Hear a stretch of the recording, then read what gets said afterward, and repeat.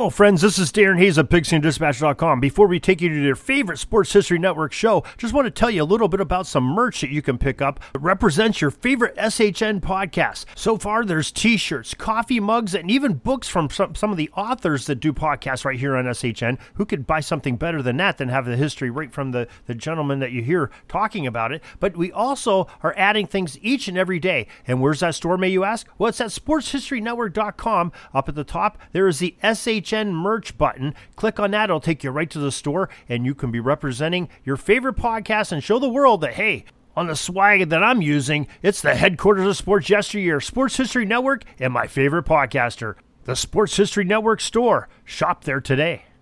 Back 3 or 4 decades ago, ABC had an interesting television show where they would have the superstars of many sports, including pro football, playing in a competition where they do obstacle course and all kinds of crazy things. Clay Parker joins us to talk about the football aspect of the Superstars and Super Teams competition, coming up in just a moment.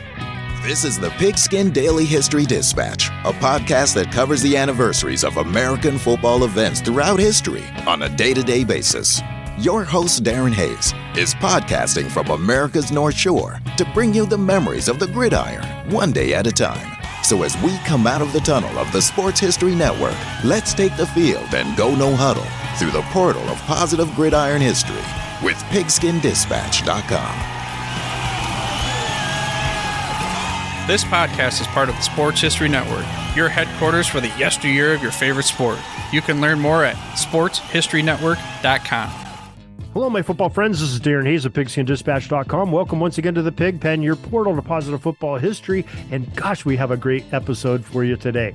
We are going to be talking about a show from the 70s that was really great pop culture.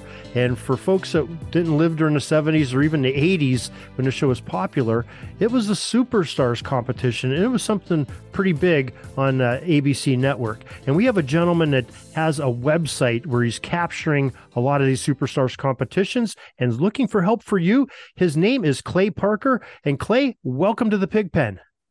Well, welcome, Darren. Glad to be here, and thank you for having me today. Yeah, Clay, this is a great website and great thing that you're doing, collecting all these Superstars competitions. Really brought back some great memories that we'll share here in a little bit. But like we always like to do when folks come on for the first time, we want our audience to become familiarized with our guest, and just want to get to know a little bit more about you. So Clay, what's sort of some of your background with sports that made your love affair with it to be to the point of wanting these great Superstars competitions and talk about these great athletes? Yeah, Darren, I kind of grew up just being a big sports fan in the 80s, watching NFL, Major League Baseball, NBA. I became a big Olympic fan. I was a kid when 1984 Los Angeles Olympics came around, and big into track and field. And then probably somewhere along that way, mid-'80s, I discovered the Superstars. I was flipping around like people did back in the day. I was probably 9, 10, 11 years old, and I stumbled across all these athletes from different sports competing in all these random events: weightlifting, 100-yard dash, basketball, golf, tennis, you name it. And I was like, what is this? This is cool. And I just kind of became a fan ever since. And, I watched it, it kind of ran through 94, took a little bit of break, came back a little bit in the late 90s and early 2000s. Of course, it's off the air now, but you can go to YouTube and catch many great old episodes. But anyway, I kind of grew up and just became a big Superstars fan. And I mentioned to you earlier, I just like athleticism, versatility, and I'm a big decathlon fan. And I just thought the Superstars was really a unique event. And obviously it was real competitive, but there are also moments that were quite humorous as well. So I just kind of came in love with it. And I guess here I am. Yeah. So, you alluded to it a little bit here, telling us of what the Superstars is. Some of our listeners may not know or be familiar with what Superstars was. So in a nutshell, give us the 50,000-foot view of the Superstars competition. I'll tell you a little bit of background. Dick Button created it, which he's actually still alive. He just celebrated, I think, his 94th birthday. But he was the figure skating all-around champion for the Olympics back in 48 and 52, way back then. And I think in 1949, he won the Sullivan Award, which was recognized as America's greatest all-around athlete. And his response was, I'm not the best athlete in America. In fact, I'm one of the worst athletes in my high school. And he goes, I just happen to have a good, I worked hard at figure skating and it's a skill and I worked hard, but I'm not a great athlete. There's other athletes in my class that are much better athletes than me.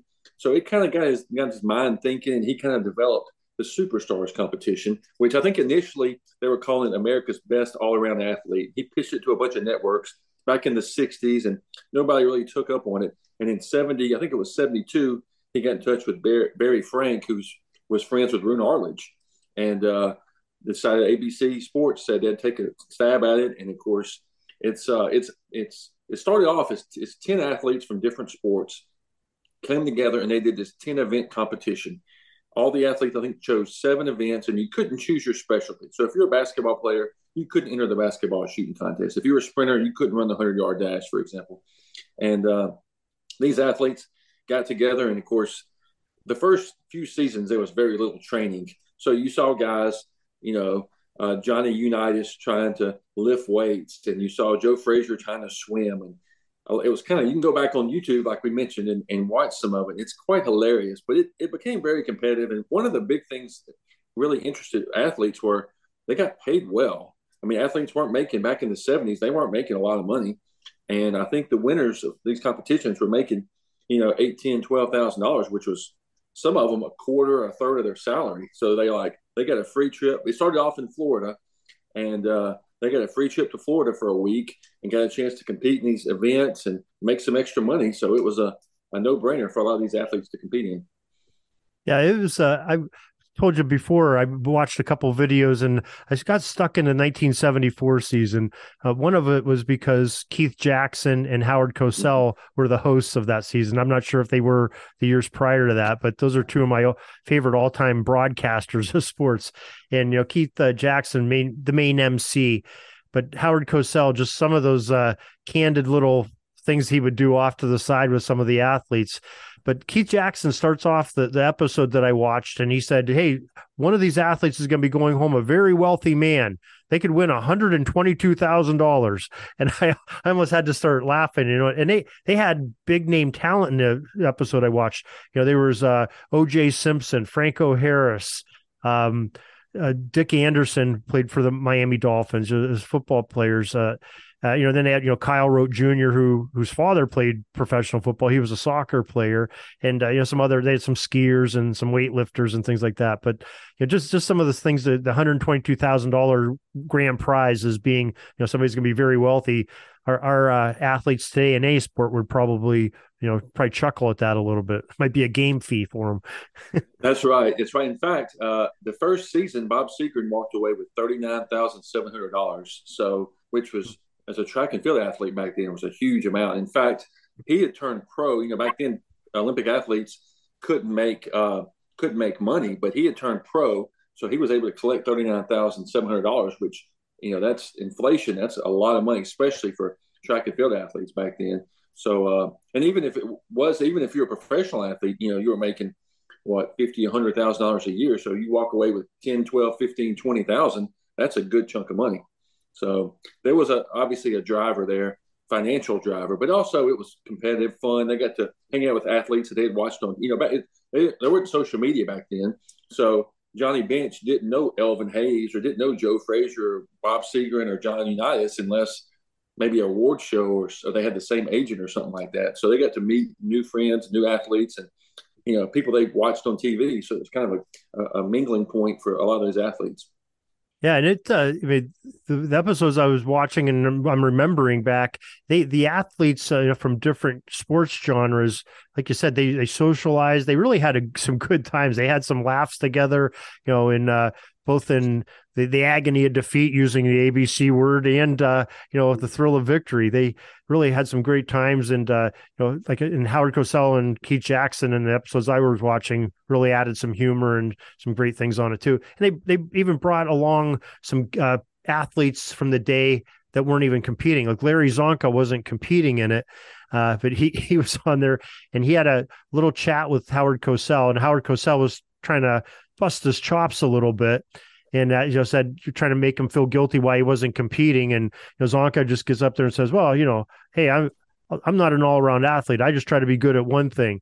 And then he made some comments that Howard Cosell stole a bottle of gin out of his room, and Cosell about lost it. And Cosell tried to come back with a quip, and Zonka, with some other athletes behind him, Dick Anderson and his teammate, and some others are down there, said, "Hey, Howard, I'm going to throw your expletive in the pool here in about a second."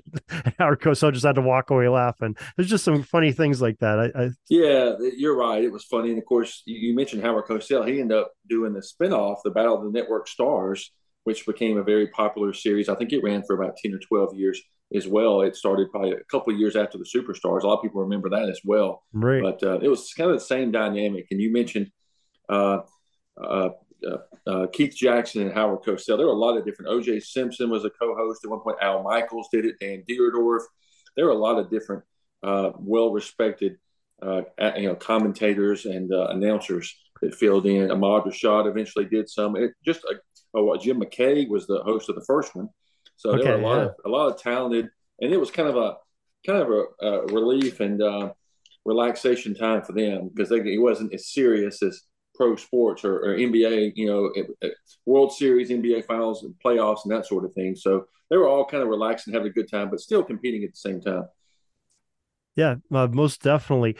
Now, you said that they had basically they had 10 events. Each athlete had to do 7, so you had to drop out of 3, one of them being whatever your specialty is. Like you mentioned, some basketball players couldn't shoot hoops, and golfers couldn't golf and things like that. So what were the 10 events that were pretty common to it? I know they changed them around a little bit during the year. So the first year I actually have the itinerary. I have a couple of the old programs from when it first started. I have the itinerary for the first ever Superstars. It was filmed back in February, or competed or held back in February of 73. It was a 2-day event, February 19th and 20th of 73, and it aired the following weekend, that Saturday. So they had a chance to kind of edit a little bit. But it started off with the tennis. I had a tennis tournament that morning at 9:45. They had a golf event at 1:30. I think they did 9 holes of golf back then. They had a swimming competition at 4:15. Usually it was a sprint, 50-meter sprint, something like that. Then they had a bowling event that night at 7:45, and they finished at weightlifting at 9:45. That was day one. This was in Rotunda Beach, Florida, a community that was built, kind of a development community. And this was one of the big events that brought a lot of attention to Rotunda. I think it was West Rotunda, Florida back then. And the next day, Darren, they started off baseball hitting at 9 a.m. Then they had a ping pong table tennis tournament at 11, followed by 3 track and field events, or 2 track and field events and a cycling event. The 100-yard dash at 1:30, half-mile run at 2:45, and they finished with a 2-mile bike race at 4 o'clock. So that was the 10 events. They eventually replaced, I think the next year, they replaced table tennis with the obstacle course, which became a huge, kind of the signature event of the Superstars. But that's kind of how it went for season 1. Of course, Bob Seger, I mentioned earlier, he was the winner. He was a last-minute replacement, too. They had a jockey, I think it was Willie Shoemaker, that couldn't make it for some reason, and his injury or another commitment or something like that. So Bob Seger was a last-minute replacement, and of course, turned out to be a great choice as he won the event. Yeah, I think he was even in the 1974 one that I was watching. He was competing, and they commented on that. He was the defending champion. He was.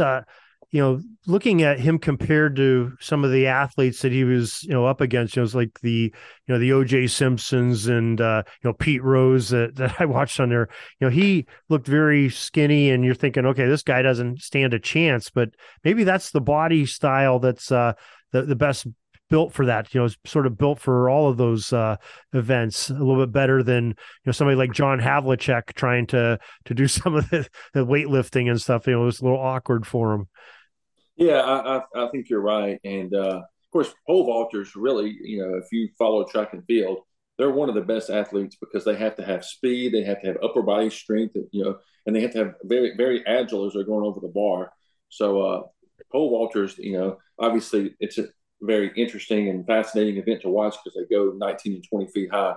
But they're athletes, they're very underrated athletes there. They're not as well known as, of course, a Johnny Bench or a Elvin Hayes or a Joe Frazier, but for really sports guys, they know that pole vaulters are great athletes. And I think, like you said, I think the event suited Segrin very well. Yeah. So, these are, names that we're throwing out there are not any small potatoes. These are the major athletes of the day. I think they did a really good job of portraying, especially the NBA and Major League Baseball and the NFL. These are the top stars. We had, like we said, Miami Dolphins, who were right fresh off an undefeated championship season, 72. They, some of them in 73 and 74. Pete Rose and Johnny Bench and the Big Red Machine was probably the hottest ticket in baseball at the time. Havlicek with the Celtics, and but there was also some leagues that we've long forgotten about. They had Kyle Rote Jr. of the NASL soccer. The Dallas Tornadoes, I think, was the team he played for, and then there was a gentleman, a basketball player who escapes my name now, that played for the Buffalo Braves in the ABA. Just some kind of cool things to go back and catch a little bit of sports history in that as well. Now, you said, okay, we know who won that first event. Were there any repeat winners during the span of this? And if so, who might they be? Yeah, there were quite a few of them. The one that won it the most times, so the man that won it the most times was Ronaldo Nehemiah, the great, he was a world record holder in the 110 hurdles. And then he, joined the San Francisco 49ers, had a few good years there, and then came back to track and field later on. He was just a great athlete. He won it 4 times. Wow. Yeah, he won it. Shortly after that, they put him in it's called the Brian Budd rule. There was a Canadian. Later on, they developed the world superstars. This grew. It started off in the United States. Later that year, it went to England. They ended up going to Netherlands, Ireland, Sweden, Canada, Australia had it for a year, and New Zealand. And all the winners of each country's superstars would go to the world superstars, and they had a big kind of an international thing. Well, Brian Budd won that 3 times in a row, and he was a soccer player and wasn't a big household name. And there's a lot of dispute and controversy whether nobody wanted a kind of not a journeyman by any means, but not a superstar athlete to win that award. So they kind of limited it to hit 3 times. But back then, before Brian Budd came along, Ronaldo Nehemiah won it 4 times. He's the only. In fact, there were 28 superstars held. 50. I split Nehemiah's in half. I give track and field credit for 2 and football credit for 2 because the years he won it were the years that he was playing those sports. You can make a good case that maybe all 4 should go to track since that's where it originally came from. Nonetheless, I split it up that way. If you count all 4 of his, football has 15. I usually give him 13, split Nehemiah's in half. So football, 13 times they won the event. And I think track and field was second with track and field had 5 winners and 7 if you count Nehemiah. So football I have at 13, track and field I have at 7. Soccer won it 3 times. Kyle Rote Jr. winning all 3. Alpine skiing won twice, water skiing once, freestyle skiing once, and Kelly Gruber got the 1 win for baseball I think in the mid-90s. So football really, I hate to say dominated superstars, but football players did very well. And I think they probably had the most. They were the best represented, at least in the 70s, of any of the sports. I think like half of the competitors were of the 10 competitors where they had, I think, were NFL players. So maybe that's the numbers, were in their favor. That's for sure. Yeah, well, part of the reason they started, I think it was in 75 with preliminaries. The first couple of years they just had a finals, and I think it was in 75.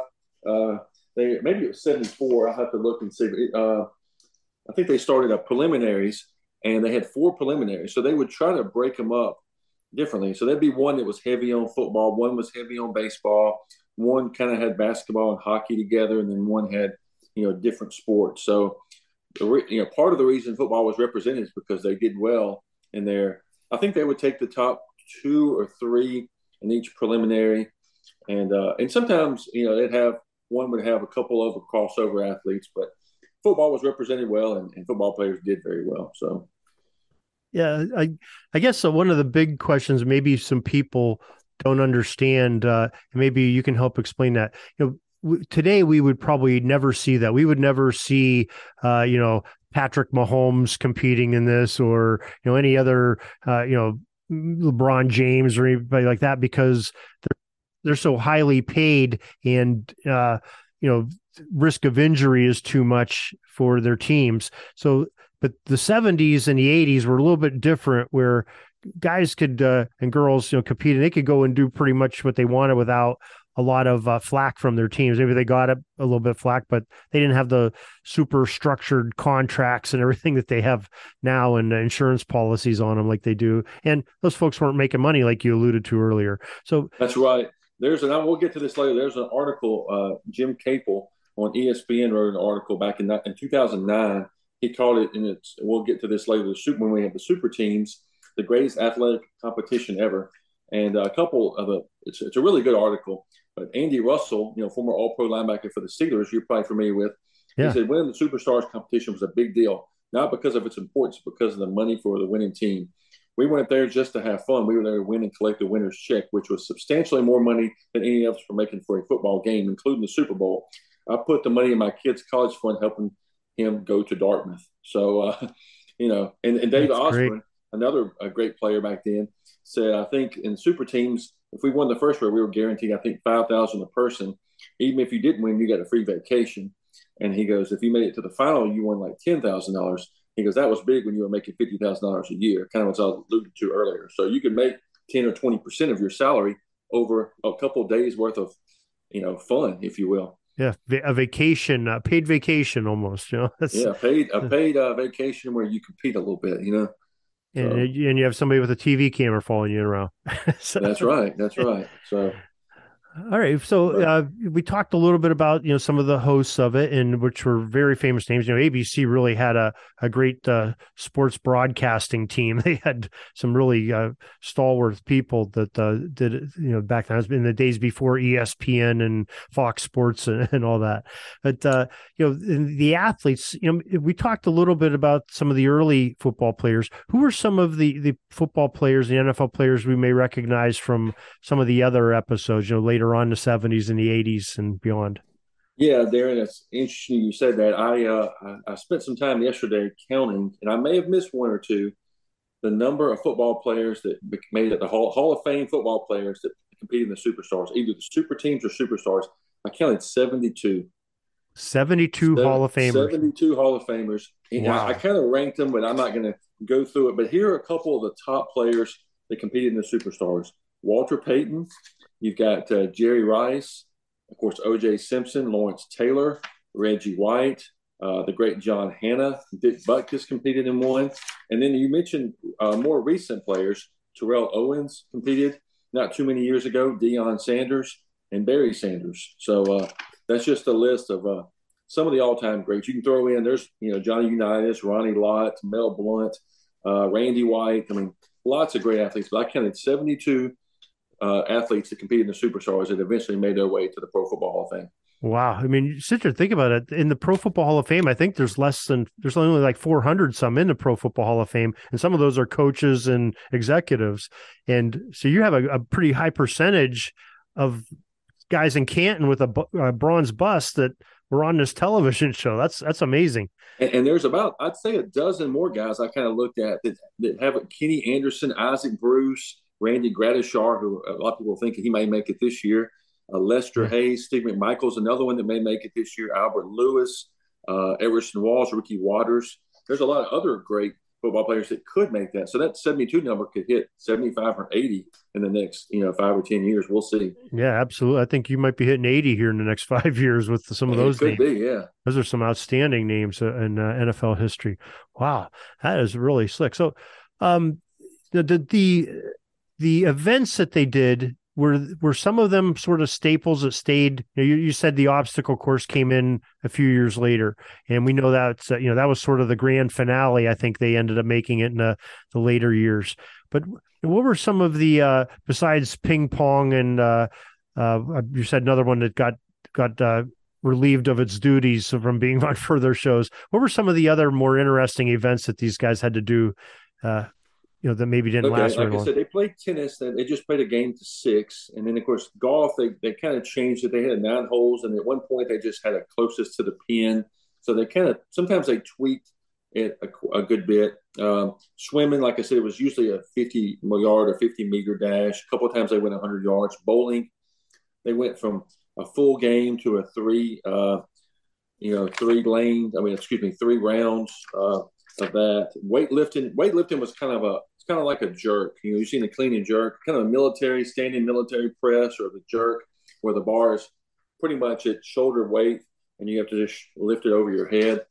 Reggie White actually still has the Superstars record for that event. Baseball hitting, I think they just did baseball for a few years, maybe 4 or 5 years. They kind of broke it off and had, like, based on how far you hit the ball. Like if you hit it in the outfield, you get 1 point. If you hit it in the middle of the outfield, you got 2 points and 3 points. So that was kind of how they did baseball. Of course, I mentioned table tennis, and then track obviously kind of speaks for itself. They had a 100-yard dash. Of course, the British version, the Europeans did 100 meters, but they did a half-mile run and, of course, a 2-mile bike race. And sometimes, depending on where it was held and things like that, they might tweak the distance a little bit. But generally, that was kind of the primary events initially.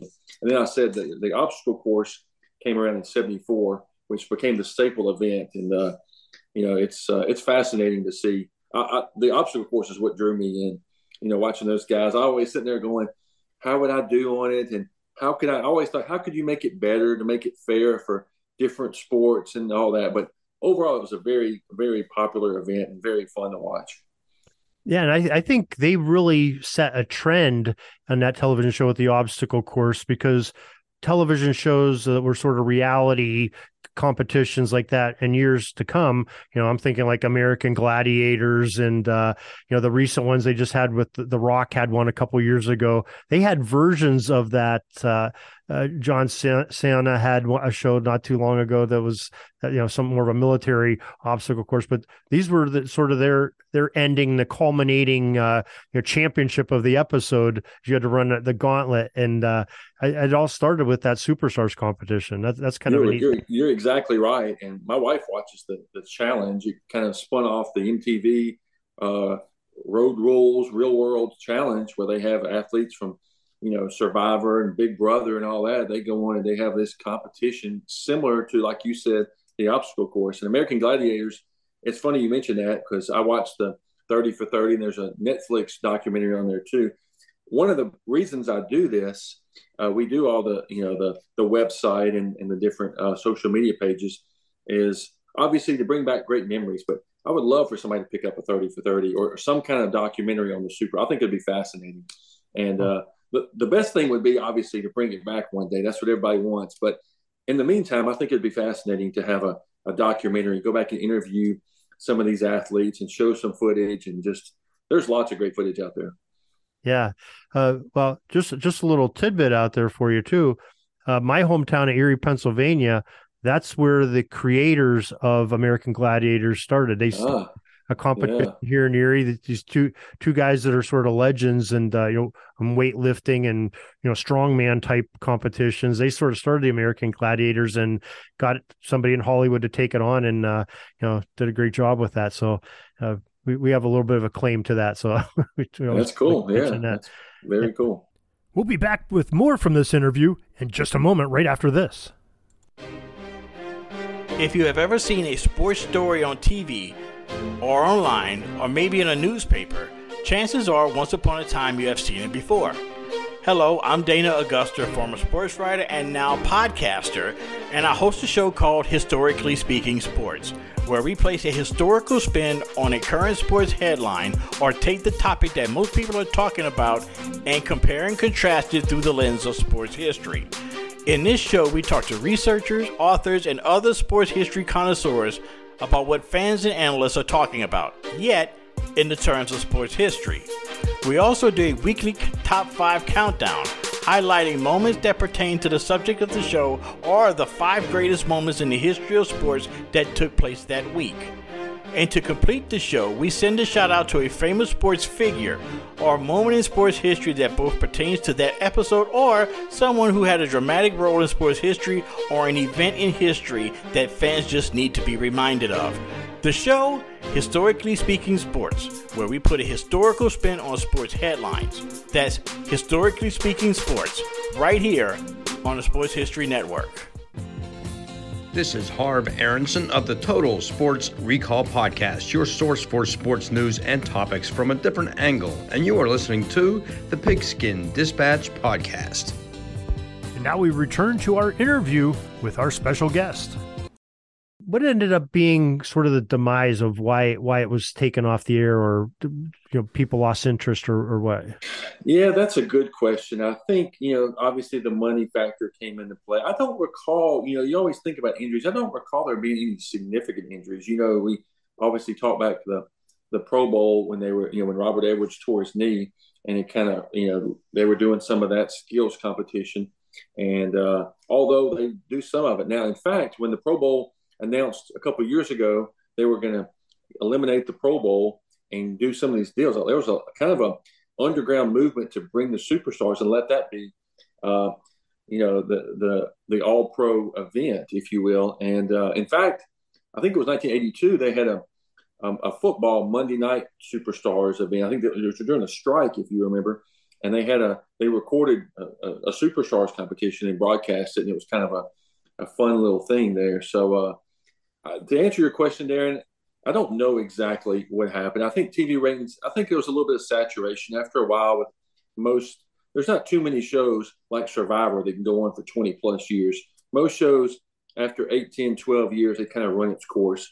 So, and they started moving them to some of these more remote places. And they added, like in 1993, they added the jet ski competition. I think the sponsor was involved with that, and they kind of changed the events a little bit. And, I don't know, I guess money was a factor there, and a little bit of burnout and what have you. And in fact, the last one and I mentioned, it was big in Britain. In England, it was arguably as big as it was here.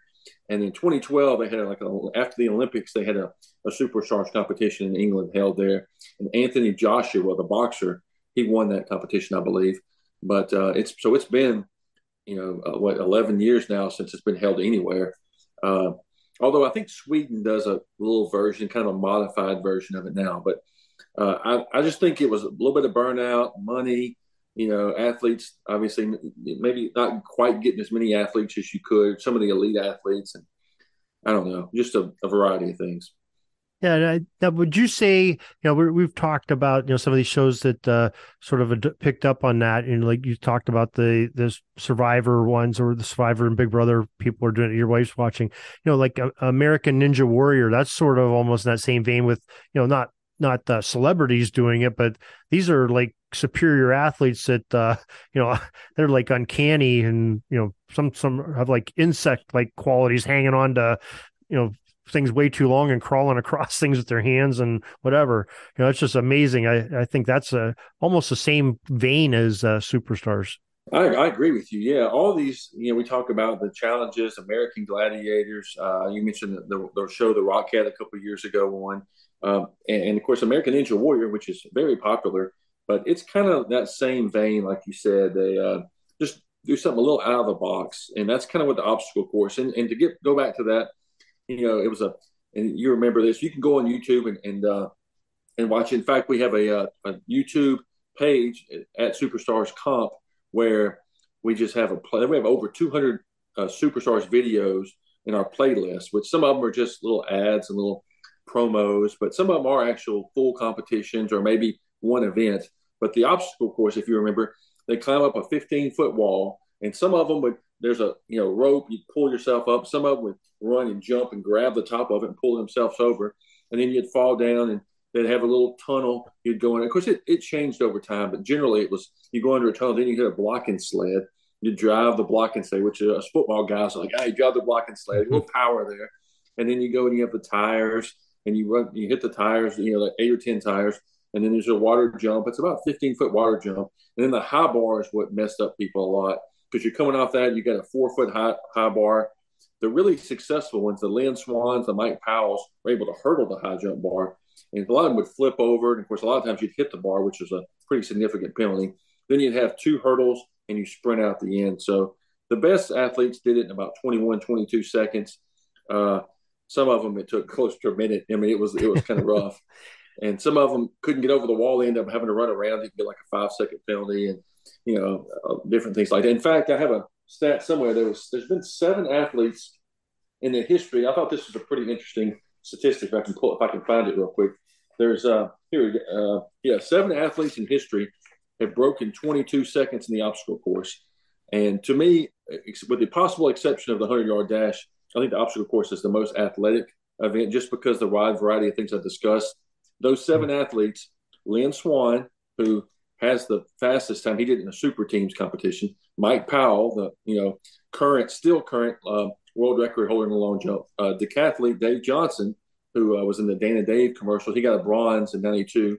Nolan Cromwell, a very underrated safety, kind of a borderline Hall of Fame candidate. Mark Clayton, another very good athlete. Ken Griffey Sr., a baseball representative, and Willie Galt was the other one. So that's the 7 athletes that have broken 22 seconds. And there's a lot of other great ones like Nehemiah that got real, James Lofton, that were right on that range, cusp of it. But those 7 athletes, and to me, that kind of stands out as one of the best athletic feats in the Superstars. Okay, now you've mentioned the super teams a couple of times. Why don't you explain to us what the super teams competition was?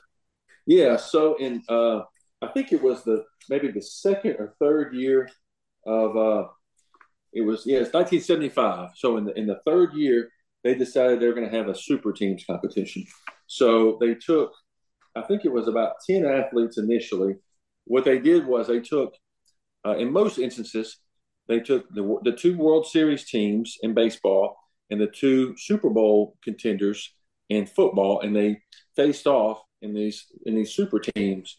And the events were a little bit different than the individual superstars. They had a tandem bike relay, which is fascinating to watch 2 guys ride a bike together. I mean, it's kind of a little corny now, but they had a running relay, which I think it was about 6 out. They started off running like the 4x1, and a couple guys ran a 200 or 220 yards, and then the last guy ran a full lap, a 440 or 400 meter run. Then you had an obstacle course where they all just kind of a relay of obstacle course. They had a swimming relay where they all swam like, maybe 50 yards, 50 meters at a time.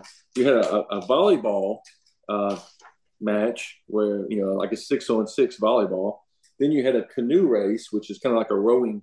They got in there and kind of had it was called a war canoe race. And they finished up with a tug of war. And the tug of war, obviously, was kind of the signature event of the super teams. And that was the article I was mentioning earlier, and I recommend go read it. But anyway, that's kind of how the super teams were set up.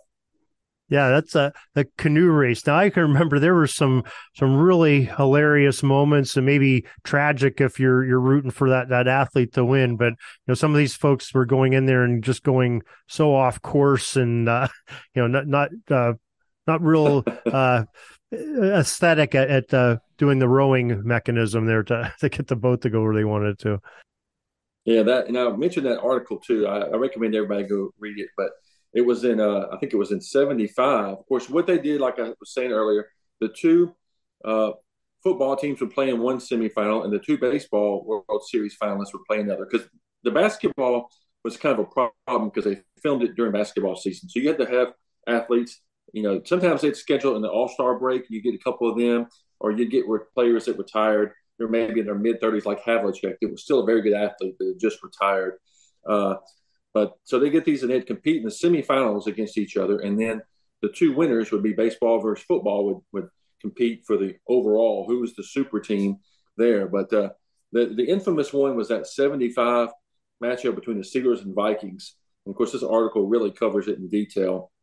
But it was a deal. I think they had a 16-minute deal where they went pulled back and forth, and I forgot who actually won the event. I think it may have been a draw because it was just so intense. But the article will say, like Jeff Seaman, former Vikings linebacker, it was the worst physical strain I've ever been under. It was the most intense, brutal abuse I've ever gone through, and maybe by far. But this article that Jim Capel wrote back in 2009, and I'll put it on our Twitter page later, called it the greatest athletic competition ever. So it's a little bit hyperbole there, but it was a very intense. I mean, these guys were 2 weeks after the Super Bowl, in which the Steelers won. I think it was 16-6 in the Super Bowl. These guys are going all at it, like trying to get revenge. There was money at stake. There was pride, and it ended up being one of the most iconic memories of Superstars history. Yeah, I remember that one. That was kind of a neat thing. I might have to go back and watch that one. Now you reminded me of that. Had to be some great stuff with those super teams, and especially the Vikings and the Steelers 2 weeks after the Super Bowl. Tremendous seeing these great athletes go at it. So, you've reviewed a lot of videotape, and you've watched probably the majority of the seasons and episodes that were on there. What's maybe one of your favorite moments in the Superstars or Super Teams competitions? Of course, I just mentioned that one was really good. Yeah, man, there's so many good ones to go through. I remember Mike Powell coming and winning the competition, just athleticism. I think he set the basketball record that year. He set the obstacle course non super teams record that year, and then he ran like a 10.7 in the 100 meter dash. That was a good one. Jason Sehorn, I don't know if you remember, in the latter stages of the competition, he had tore his ACL in a game, and he came back. And I don't think the Giants knew that he was there competing because he was supposed to be in rehab. But he came out and won the Superstars and kind of said, "Look, I'm back. I'm healthy again." So there's just so many. I start going back to the mid '80s. Herschel Walker, Willie Gault. It felt like they were racing every year in the 100-yard dash. And in fact, one of those years, Herschel beat Darrell Green in the competition there. But it just seemed like Herschel and Willie. I think they both won the event twice in the '80s. But I just remember their battles. I mean, they were both, Herschel would do great in the weightlifting and the rowing events, and Willie Gault, the half mile and the 100-yard dash. And they both were great in the obstacle course. And that's my earliest memories. It's those two. And there's other athletes in those years that were competitive as well, Nehemiah being one. But just seeing Herschel and Willie Gault that competed against each other. I think they're both from Georgia. They're both from the SEC. They both compete against each other in college football in Tennessee and Georgia, and track and field, and then they go, and of course in the NFL with the Bears and Cowboys, and of course Herschel ended up with the Vikings and Eagles. But they were just rivals their whole life, pretty much the same age, and here they are in the Superstars competition. And another competition, and once again it was them two. Like I said, a lot of times going mano a mano, and it's just and two tremendous athletes. So to me, that was just a lot. That's kind of the thing that really got me hooked, was watching those two athletes compete.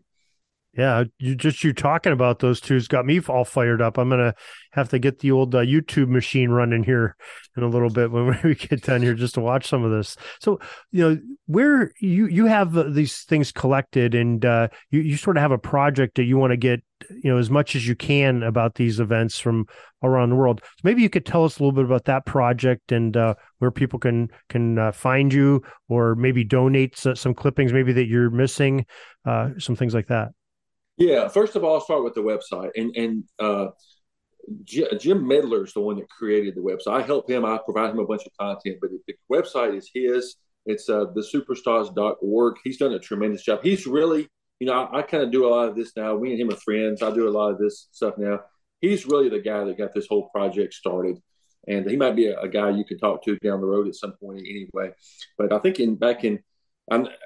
I think he started the website in the early 2000s, and he's kind of added to it. And of course, I feed him some information to kind of expand on it. But the superstars.org, it's got almost all this information I've mentioned on there. Of course, there's Wikipedia pages for both the U.S. and the British Superstars. It's got some good information there too. We've got a Facebook page, Superstars Competition. We've got Twitter, YouTube, and Instagram, all at Superstars COMP.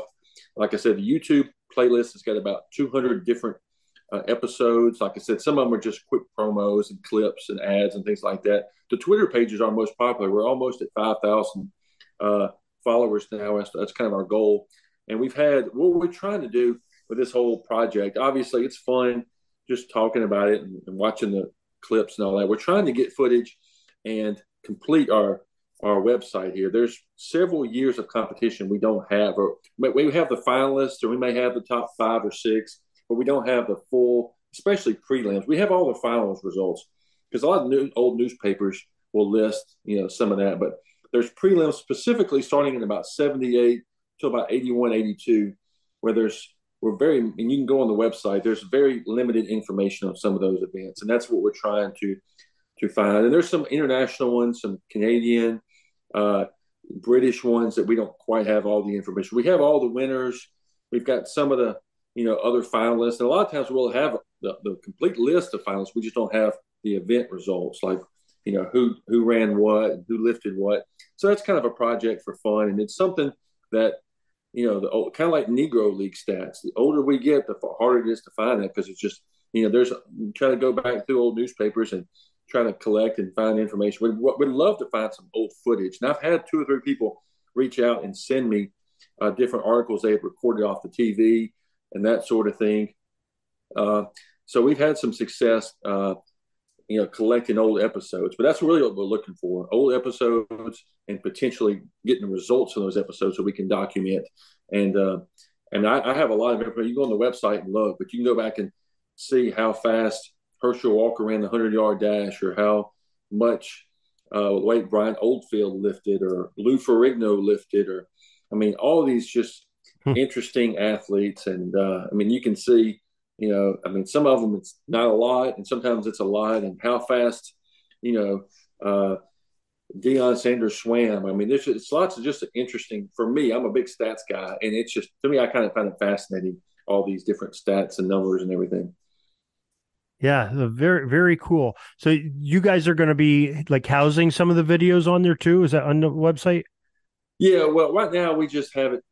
We just have a playlist on the. Okay. But there are, on the website, there are some videos you can click on. Mostly it's embedded from YouTube. Okay. That we have. So you can go in there and watch some of them. And there's some pictures on there as well. Obviously, you've got copyright issues on some of the, like Getty Images, and some of them you have to purchase those. But there's images taken from the competitions themselves that we've posted, or the gym has posted. So there's lots of information like that. But we're trying to collect as much footage as we can, mainly for these missing. And there's people, and I sit there and think about it. There's people that probably have old VHS tapes in their closet, in their basement, in their attic. They're just sitting there, and some of them don't even know they have it, or they recorded some old stuff off the TV in the 70s and 80s. And I had actually, a couple of mine I got converted to DVD, and I was able to upload. But I'm sure there's people out there that have some of these episodes, but the longer we wait, the more chance there is they get thrown away, or they get lost, and whatever happens. So we're trying to, collect as many of those as we can, and, show the results and kind of share that. And hopefully one day we'll have this project where we know every result that ever happened in the Superstars. Yeah. So folks, if you've got that old Laverne and Shirley tape, you think that's on there, maybe it ran a little long and covered some Superstars. Never know. So there is one. It was an ABC Sports where it ran over, and you got about 40 minutes of one Superstars competition. I think it was from 78. We're like, oh, look, somebody stumbled upon that and said, oh, there it is. But, and sometimes the footage isn't the best. It may be a little grainy, or, all that, but you can still make out what happened generally. And like I said, we're trying to collect that, and it's been a fun project. It's kind of like collecting anything, baseball cards, stamps, whatever. It's a fun project, but sometimes it does get a little frustrating too. Yeah, but the fun is in the hunt, though. That's looking for that golden goose, and when you find them, like that footage you just talked about, the 78 footage, ran over.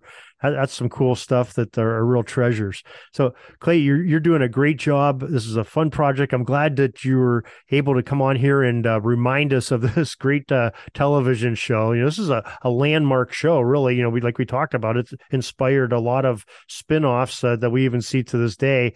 And man, some of the greatest athletes in the world, and definitely some of the greatest National Football League players of their time. So we appreciate you. And folks, we will have the links that Clay mentioned in the show notes of this podcast, and on the subsequent link on pigskindispatch.com. Clay Parker, thank you for joining us today in the Pigpen. Absolutely, Darren. Excited to be here, and looking forward to listening to this podcast, just like I do every other one that you produce very soon. We're taking a peek over at the chains and the down marker. It's 4th and long. We're going to have to punt the ball and get on out of here, but we'll have another series tomorrow for your football history headlines, so be sure to tune in. We invite you to check out our website, pigskindispatch.com, not only to see the daily football history, but to experience positive football with our many articles on the good people of the game, as well as our own football comic strip, Cleat Marks Comics. Pigskindispatch.com is also on social media outlets, Facebook, Twitter, Instagram, and don't forget the Pigskin Dispatch YouTube channel to get all of your positive football news and history. Special thanks to the talents of Mike and Gene Monroe, as well as Jason Neff for letting us use their music during our podcast. PigskinDispatch.com is a proud affiliate of the Sports History Network, the headquarters of sports yesteryear.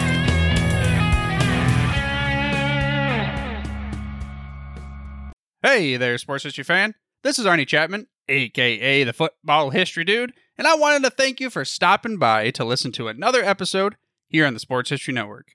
Our podcasters are passionate about uncovering and sharing sports stories from yesteryear. And if you didn't know it already, we have over 30 shows across the network covering all sorts of sports history topics.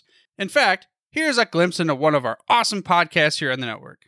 Do you wish you knew more about the 100 seasons of the NFL? You're in luck because you found the Football History Dude podcast, where each episode is a journey back in time to learn about the rich history of the NFL. From the founding of the league in an auto showroom, all the way to what it is today, America's favorite sport and a behemoth of an industry. My name is Arnie Chapman. Football is my passion, and I want you to come along with me each week to explore the yesteryear of the gridiron. So hop on board my DeLorean and let's get this baby up to 88 miles per hour. How about that? I bet you're super hyped to go listen to that new podcast, right? Well, to learn about this show and all the other podcasts on the network, head over to sportshistorynetwork.com/podcasts. Again, that's sportshistorynetwork.com/podcasts. Head over there today to find your next favorite sports history podcast.